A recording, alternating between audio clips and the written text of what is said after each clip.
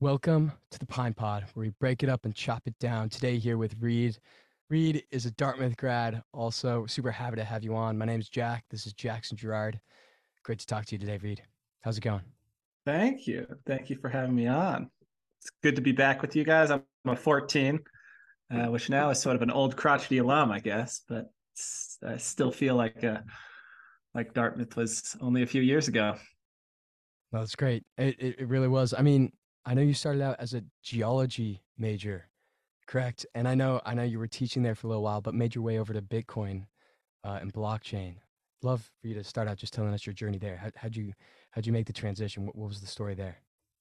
Certainly, yeah. When I was at Dartmouth, I studied environmental science and earth science. I was actually a major in earth science, minor in environmental science, and then I had done some taken a lot of education classes. So I was on the teacher education route, and spring of senior year, when everyone else had jobs, I had no idea what I was going to do. And then, sort of out of the blue, the organizer of Swiss semester, which is a semester school for high school students, emailed out in the earth science department saying they were looking for a geology teacher. And I got to, like, the job posting seemed amazing. You got to go live in Switzerland for 4 months, ski in the winter, and hike otherwise in the earlier fall. So I applied for that and got that job, and spent 2 years teaching geology in Switzerland to high school students, which is pretty unusual. There are not many high school geology classes, so I was very lucky. Also, not many semester programs in the world. There are maybe only 16 of them. And that was the only one in Switzerland.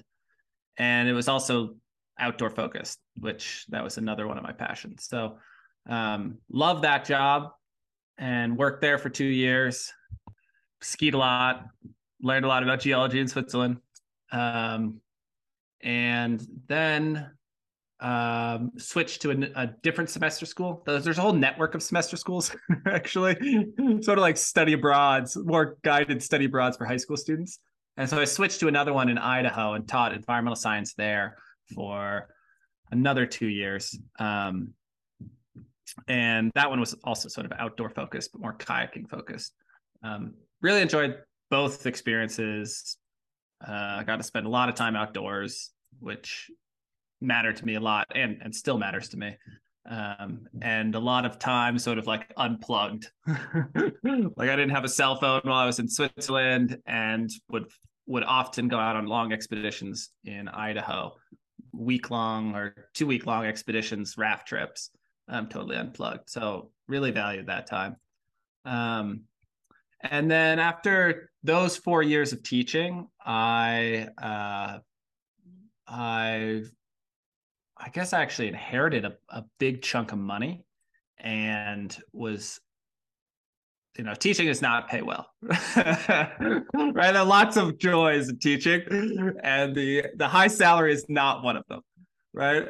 So I was like not saving a ton of money, living very frugally. Like all of my vacations, I would just like go on backpacking trips essentially. And so when I inherited that money, I started doing some research around how to invest it. Essentially, like how to see if I could like pass this money on to my kids, or how I could, feasibly use it to maybe retire earlier in 20 years or something like that. Started doing a bunch of research on investing, like read all those investing books, the financial guru books, like the Kiyosaki, Guide to Personal Finance, like spent a month just reading personal finance books. And it was very much on the train of like, okay, you should probably just put all this money into stocks and just like sit in stocks for the longest time. Stocks have the best performance over time. But then as I was looking at actual stock performance, it became pretty clear that like the Fed which is the Federal Reserve for folks who don't know. Um, Federal Reserve is the central bank of the United States. And it was pretty clear to me, even just like studying it for a month, that the Federal Reserve policy was pretty strongly influencing stocks, very strongly. That stocks are not exactly this like free and open market, that they are strongly influenced by the monetary policy of the U.S. central bank. And at the time, since I inherited this lump sum of money, I was like, well, is now a good time to buy? Like, does that make sense to buy, put all your like YOLO into stocks right now? Based on knowing that in the long run, it's a good idea, but like short run, stocks could, like stocks fundamentals or stocks pricing is affected by Federal Reserve policy. So then I was looking at Federal Reserve being like, should I buy now or should I buy in 3 years? And in doing a dive into the Federal Reserve, realized that it was pretty corrupt and and had an outsized influence on financial markets. And the primary people who were pointing this out and complaining about this were Bitcoiners. And so I was, starting to read some Twitter and just look on Wall Street Journal articles and see what people's responses would be to discussion around the Fed. And the primary critics were Bitcoiners. And that's sort of how I got introduced to Bitcoin. And at that point, I started reading what Bitcoiners were writing, because they seemed to have sort of fallen into the same critiques that I had noticed, and they were pointing out even more of the errors and flaws that I hadn't quite conceptualized with the Federal Reserve. They're also at that time in like early 2018 or late 2018, early 2019, they were just posting mega bullish charts, like price predictions were, I don't pay much attention to them back then, but definitely if you're like sitting on this inherited money and you're like, oh, I could put it into stocks or I could put it into Bitcoin. And people are posting these price predictions saying Bitcoin's going to go to 500K within 2 years. You're like, that's awesome. I want to make as much money as quickly as possible. And so it's just like breathing deep on the hopium, a chart hopium at the bottom of the bear market. And started buying a little bit then, a little bit of Bitcoin back then in, 2019. Early 2019. And then over time, I was just trying to learn about this asset. I was still I was still like mostly thinking stocks were the right thing, but trying to learn about Bitcoin. And if you pay any attention to financial outlets on Bitcoin, you'll sort of quickly realize that a lot of them are just like quoting things said on Twitter. Like entire news articles are just created about like what this pseudonymous person on Twitter said. And so rather than reading it secondhand, I just started going to Bitcoin Twitter itself, created a Twitter account, started following people. And within like a month or 2 months of doing that, you can pretty quickly figure out who knows what they're talking about and who doesn't, and just like curate this feed for yourself of information. And started doing that. And through Bitcoin Twitter, discovered Austrian economics. And at that stage, like in that spring, I just did a deep dive on Austrian economics. So for those of you who've never heard of Austrian economics, it's I guess a heterodox school of economics, sort of it's almost a school of logical reasoning rather than of economics itself. That's based on a priori axioms. So it's this logical school where you can actually like come up with higher order truths based on like logical steps from a basic axiom. So for instance, one of the earliest axioms is humans have goals, and that's like self-evident. And then based on humans having goals and goals taking time to accomplish, and different people having different goals. These are all sort of like self-evident, obvious things. You can build up this entire framework of understanding human action and also economics, which is sort of the interaction, human interaction. So Austrian economics studies human interaction on by breaking it down to the individual, and then starting with the axioms of individual action and building up from there. Anyway, I did a deep dive on Austrian economics. It's brilliant. I highly encourage folks to check it out. Mises Institute is a really good resource for that.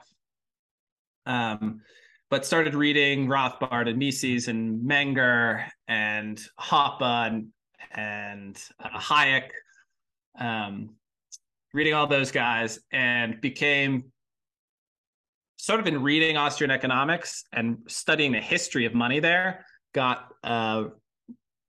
just became a Bitcoin maximalist, realizing that that in the long run, individuals, in trying to pursue their individual goals, want to pursue them in the most expedient way possible.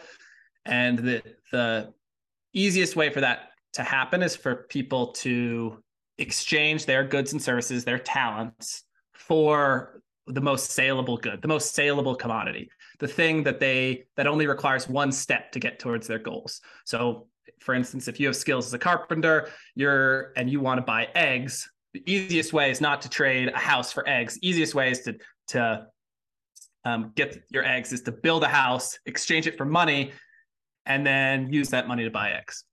And so the Austrians have a rich philosophy of money and an understanding of what money is. And in looking at that, they have a much better understanding than mainstream economists and that most people in the world have. So in looking at that, realize that Bitcoin satisfies all of the theoretical foundations of what money should be, and it satisfies it better than anything else that's existed.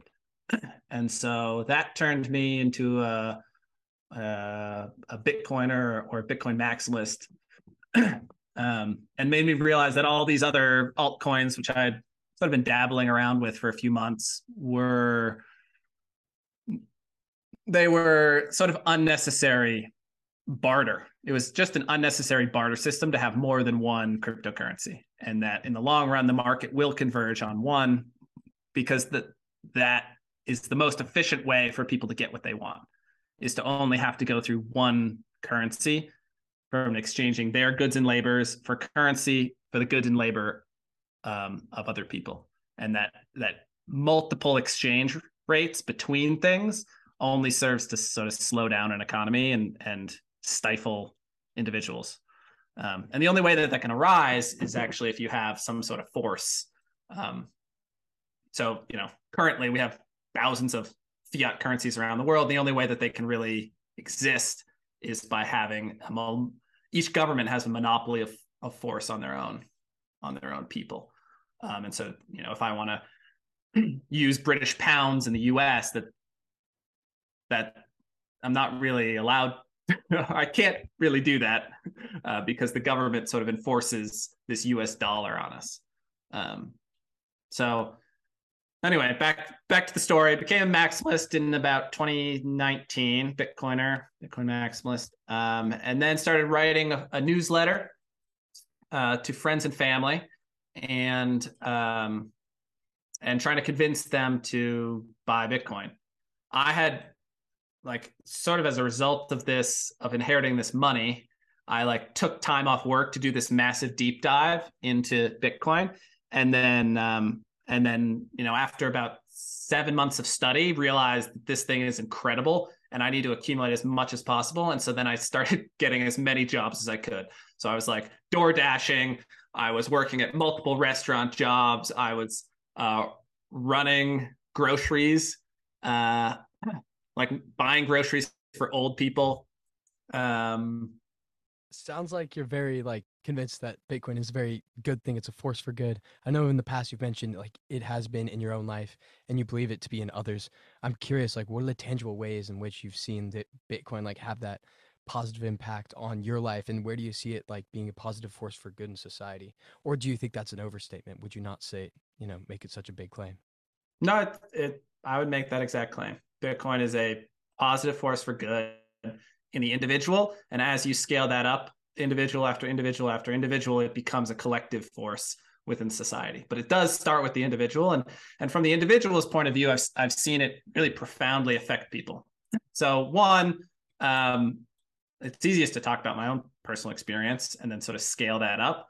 But I inherited a bunch of money, right? And was like, I don't need to work for a few years. Learn about Bitcoin and then realize, oh my God, I need to accumulate as much of this as possible. And that's a pretty common phenomena that I've seen with other folks in learning about Bitcoin is as soon as they really understand it, they want to become incredibly productive to be able to capture as much value of it as possible before other people realize how valuable this thing is. And then they can sort of capture the resulting growth in value. So that's one thing. People become much more productive, right? Like you work a lot harder so that you can save more in Bitcoin. You cut your expenses, you cut the bullshit that you don't need. Um, I myself and many friends, like you just cut out sort of spurious restaurant trips or whatever those things that aren't serving you that you're spending your money on. You just cut that back. It like hones in on you valuing what it is that you really want out of life, and also and recognizing you want to preserve that value for the future. So and then the other thing is that it really makes you long-term oriented. The fiat system as it exists tends to, when you get money, you know it's going to depreciate. And so what's the point of holding this money for 10 years when you know that inflation is going to eat into it? So you might as well spend it now. And Bitcoin is sort of a disinflationary system, deflationary system, in which you accumulate the asset and you know that in 10 years you're actually going to be able to buy more things with it. And so that allows you to plan for the future better. You tend to cut back on existing expenses now, save up a lot more, and then have a much better time like planning these longer term projects. Both things like starting businesses, or starting families. That's a big one. A lot of Bitcoiners end up like really wanting to start families and being much more hopeful about the future because they can save money. They know that they'll be able to pass on money to their kids it's worth even more for their kids than it is for them. So it's a pretty hopeful group of people, and a hopeful outlook that Bitcoin can create, because you know that your life, even if you just keep the same amount of Bitcoin in 5, 10, 15 years, that's going to be more valuable. And so that like you can live a more comfy life. And yeah, so that really that happened with me, and I've seen that also happen with other folks. So those sort of two things, I guess, like scaling back present consumption and then giving more hope for future, giving more hope for people's future. Yeah, that's awesome. Real quick, you said you got into Austrian economics. I'm wondering what were the most like influential pieces that you read that kind of turned you onto it, or if there was one that kind Yeah. of made Bitcoin kind of click for you. Yeah. Yeah. My favorite writer is a guy named Murray Rothbard. He's sort of the father of American like Austrian libertarianism, I guess. But he wrote an incredible short book called "What Has the Government Done to Our Money?" So that's the most Bitcoin specific topic, or most Bitcoin specific book the Austrians wrote. But then some other really good essays are Hayek wrote an essay called "The Use of Knowledge in Society," which essentially obliterates concepts of central planning. So anyone who sort of thinks that any centralized entity is able to effectively make decisions for large groups of people should read the use of knowledge in society, because it step by step proves how illogical that is. So those were probably my two most favorite. That's super interesting. I know one thing in the past you've touched on, one area you're interested in is nuclear mining. And I'd love to hear your thoughts on like the vision of Bitcoin down the road in the future, and also just your thoughts on nuclear mining. Yeah, totally. Those of folks who don't know about Bitcoin mining, it is essentially the way that the Bitcoin network stays secure. And it builds this like impenetrable force field sort of around the transaction history and protects it from folks double spending or sort of confiscating Bitcoin. So that's the point of mining for the Bitcoin network. And in order to build that impenetrable force field around the network, miners need to consume energy, and they consume a lot of energy. Actually, that's the primary input is electricity, and in order to be profitable as a Bitcoin miner, you need to search out the cheapest electricity and the most consistent electricity. And so a lot of folks run them on hydro, which is very cheap. Flared oil and gas is very cheap. Just wasted energy in general is really cheap. Like in China, they built a lot of hydro dams way far away from population centers. And so those were really useful Bitcoin mining sites for many years because there's no use for that electricity, really. They couldn't route it into cities. So that's the background of Bitcoin mining. And one of the areas I'm pretty excited about is mining nuclear, because nuclear is actually the safest, cheapest, and most reliable energy option our society has. It's just been pretty strongly hampered by government regulation. And but if you have an open power plant running, it's unbelievably cheap. It's like 2 cents a kilowatt hour, which is stupid cheap compared to coal or renewables, which are often 7, 8, 10 cents a kilowatt hour. So it's like 5 times cheaper. And so I'm really excited for Bitcoin miners to start mining nuclear. This is starting to happen in Pennsylvania and Georgia. There are pilot programs on Bitcoin mining directly linked with a nuclear power plant, and that's in the near run. Those are cool projects. In the long run, I'm pretty excited because I strongly believe that Bitcoin is going to reduce the power of the central government and sort of balkanize the world in a way, which many people, when I first say that, think, that's horrible. We all want to live in this one society all together, one world government. And but I'm very optimistic about smaller nation states, smaller states having more power, and as the U.S. government power is sort of reduced and states or towns' power are increased in proportion, I think we're likely to see far more nuclear experimentation done, and nuclear power plants mining Bitcoin, and far more energy just produced by nuclear, which up until now has been suppressed by legislation and regulation from the federal government. Yeah, I agree with that. I guess what's your take on off-grid mining? I guess now in the future, where do you see that playing a role for individuals? I guess. Yeah, individuals and companies. I think that it will always play a role in Bitcoin mining, and that it's going to it already has played a role in it, and it will likely continue increasing. So off-grid mining is people mining Bitcoin from small-scale generation sites that aren't connected to the actual grid. And the advantage to that is they're often, or the reason that they would choose to go with to mine Bitcoin is they don't have a way to monetize their electricity right now. Like electricity doesn't travel particularly well over distances, long distances at least. And even if you have a transmission line, you lose electricity in transmission.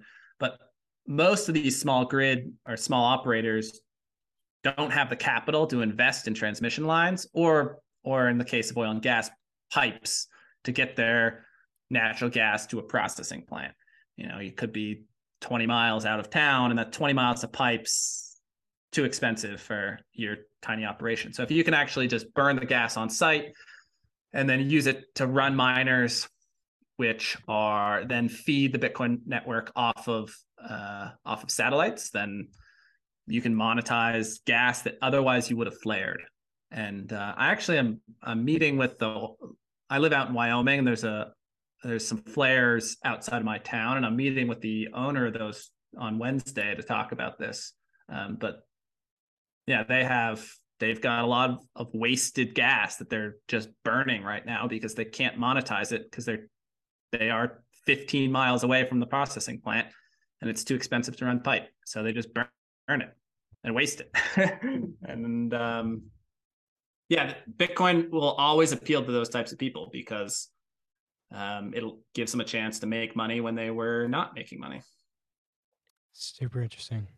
Yeah, totally. I guess one other area I'd love to run by you, Reed, is I know you started at Swan Bitcoin when they were much smaller, when they were more of a startup, and it's grown for a while now. So you've seen both sides of the coin as a smaller company and a little bit larger. Um, I remember you mentioning that you prefer startups because they allow you to take on more responsibility, but it's important to find a good startup. Curious to your thoughts on how to identify that good startup. Just for other students looking to get in the space and also like love that startup vibe, but also know Yeah, the risks of all the crazy startups out there. totally. Yeah, tips for identify. First of all, I love startups. Huge fan of them, and strongly encourage folks working at them because you do get to sort of do more things than at a traditional company. You're forced to do more things. You end up having essentially 4 different positions, and needing to both be director of marketing and also director of social media and also customer support. That was sort of my role. Like, the very, very beginning, I was doing all 3 of those. So big fan of them. In order to identify it, they are riskier. So it's a bet that you should take earlier in your career, probably.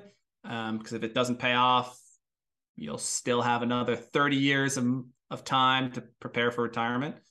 To identify good ones, pay a lot of attention to founders and try and get to know them as best as possible, both through social media and also just observing them, talking with them, and getting a sense of who they are to make sure that they're not untrustworthy, lack integrity. Those are the main 2 things to look out for.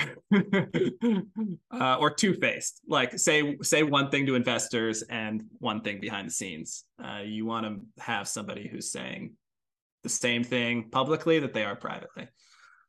And then the other thing you want to make sure with startups is that they can monetize. A lot of, especially under the existing fiat system, a lot of startups have this vision that they'll just get a massive audience and they'll figure out monetization later. And that's incredibly risky. It paid off for Facebook, it paid off for Twitter.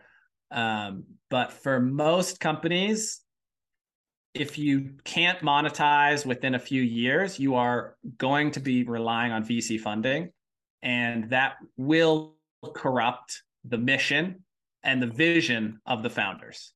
So unless you can monetize, and you really don't need to accept VC funding. If you don't need to accept VC funding, you can stay pure to the founder's vision. It's fine if later you accept VC funding, but it's really dangerous to work for a place that has this pie in the sky vision of what they want to happen and they'll get paid 20 years from now. And then as you take on more and more investors, the investors always try to like find different paths of monetization or change what your business is. And that's just a dangerous place to be. So those would be my two suggestions. Like, pay a lot of attention to the founder and make sure that the business has a realistic and near-term path to monetization that does not require VCs. Makes sense. Yeah.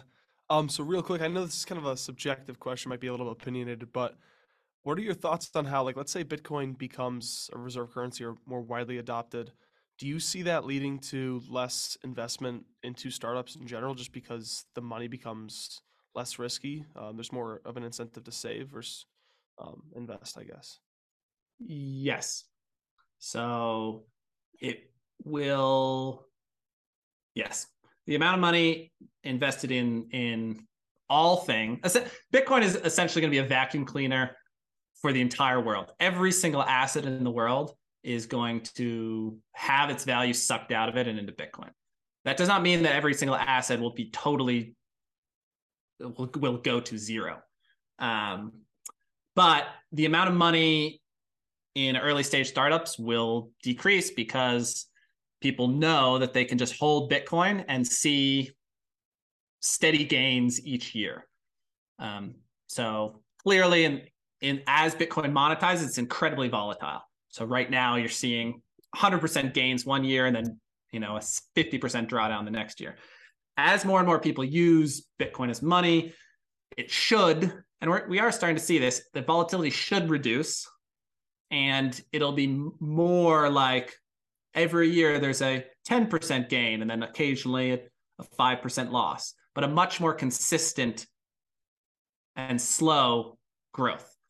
And when people know that they can just hold money that gains value, they're going to be less likely to get pushed out the investment risk curve. So they're not going to need to invest in early stage startups. And the only reason that they would invest in early stage startups is if they firmly believe that those can outperform 5% growth or 6% growth that you would maybe get just by holding Bitcoin. And so most folks won't take that risk. And the only people that will take that risk will have big insight into that company or own the company itself. And so VC as an industry, I expect will go down slightly, as will financial advisors, as will bond managers. Essentially, the whole financialization of the world will slowly get reduced by Bitcoin, and people will just go back to doing the one thing that they do really well, rather than having to do that one thing and also be a financial expert and play around in the stock market in order to preserve their wealth. If they're good at carpentry, they'll just be a carpenter and save in Bitcoin. If they're good at customer service, they'll just do customer service and save in Bitcoin. They won't have to have this part-time job as a financial planner or investor, which is sort of the case now. If you want to build wealth, you can't just save your dollars. You have to play around in stocks. You have to try and buy land and speculate. And that, in the long run, should get reduced or eliminated. Reed, I know you're a big believer in Bitcoin. I'm curious, where are the blind spots in your view? Where are the blind spots of Bitcoin, or the blind spots for the Bitcoin community between now and further adoption? I think that a lot of Bitcoiners have overly ambitious hopes for how quickly this is going to happen, how quickly what we call hyper-Bitcoinization will happen, which is the whole world moving onto a Bitcoin standard and using Bitcoin as money. Because for many Bitcoiners, that process of going from zero to using it as their unit of account only takes maybe a year or a couple of years. And so they themselves then scale that forward and are like, well, everyone can just figure this out within a year or 3 years. And so it's easy to project your personal experience onto the whole world and say, well, the whole world will own Bitcoin within 6 years, within 10 years. And I think a lot of folks misunderstand how deep and long some of the USD and fiat obligations are. So, for instance, mortgages are 30-year mortgages.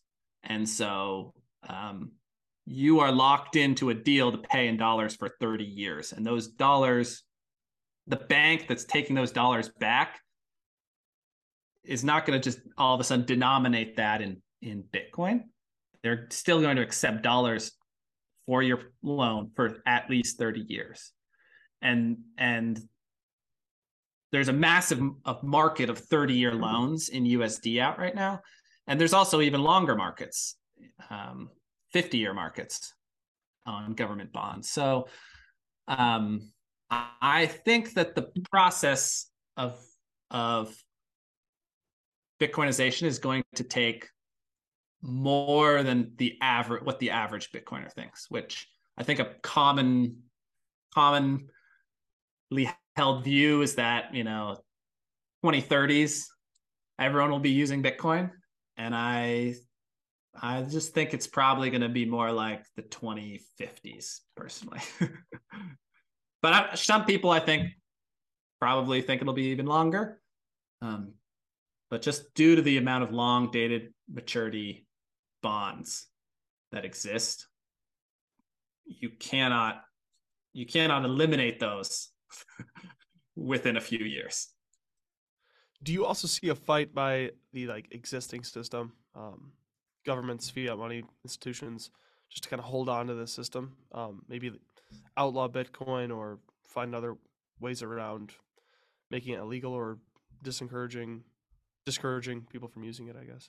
Yeah, I think that is definitely happening and will continue to happen.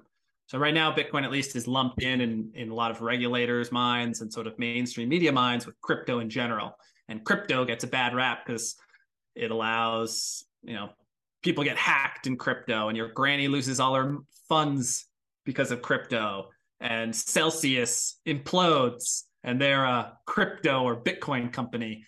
And there's not there's not a distinction in the government's mind, or in many government employees' minds and in many mainstream media minds, between Bitcoin and the rest of crypto. I fully believe crypto is a total scam, but Bitcoin is lumped in with that, and yeah, we get a bad rap. Bitcoin gets a bad rap because of all of the nefarious stuff going on in crypto, and I expect that will continue, and that messaging will continue, because there are a lot of entrenched interests that benefit from the existing monetary system. Particularly people close to the money printer get to benefit from that early money before it trickles down to the rest of the population. And those folks are going to continue to try and convince people to accept dollars, even when it's more in the individual interest to accept Bitcoin and move your personal savings to Bitcoin. Reed, I know Swan.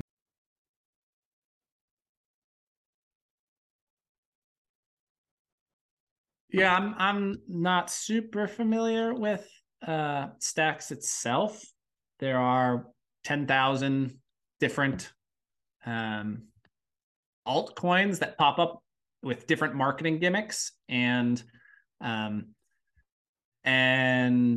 what I do know of Stacks is that they sort of sell themselves as offering programmability for Bitcoin. But they aren't a pure side chain like Liquid. They aren't a pure level 2 like Lightning. And instead, in order to accumulate stacks, you exchange your Bitcoin for something called STX, which is another token. And then as a result of getting this other token, you're able to do things on their platform. One of the things that they enabled was City Coins, Miami Coin, for instance, which has dropped, I believe, 95% since it was launched, and seems to just be like a ICO type offering for cities to try and dump on their residents. So not bullish on Citycoin. And that played out in the last 2 years with Miami Coin wrecking all of its holders. And then in terms of some of the other promises, I just think that you can program money, offer the programmability that STX claims to offer on either Bitcoin base layer or legitimate layer twos that you can settle trustlessly down to base layer without offering a new token.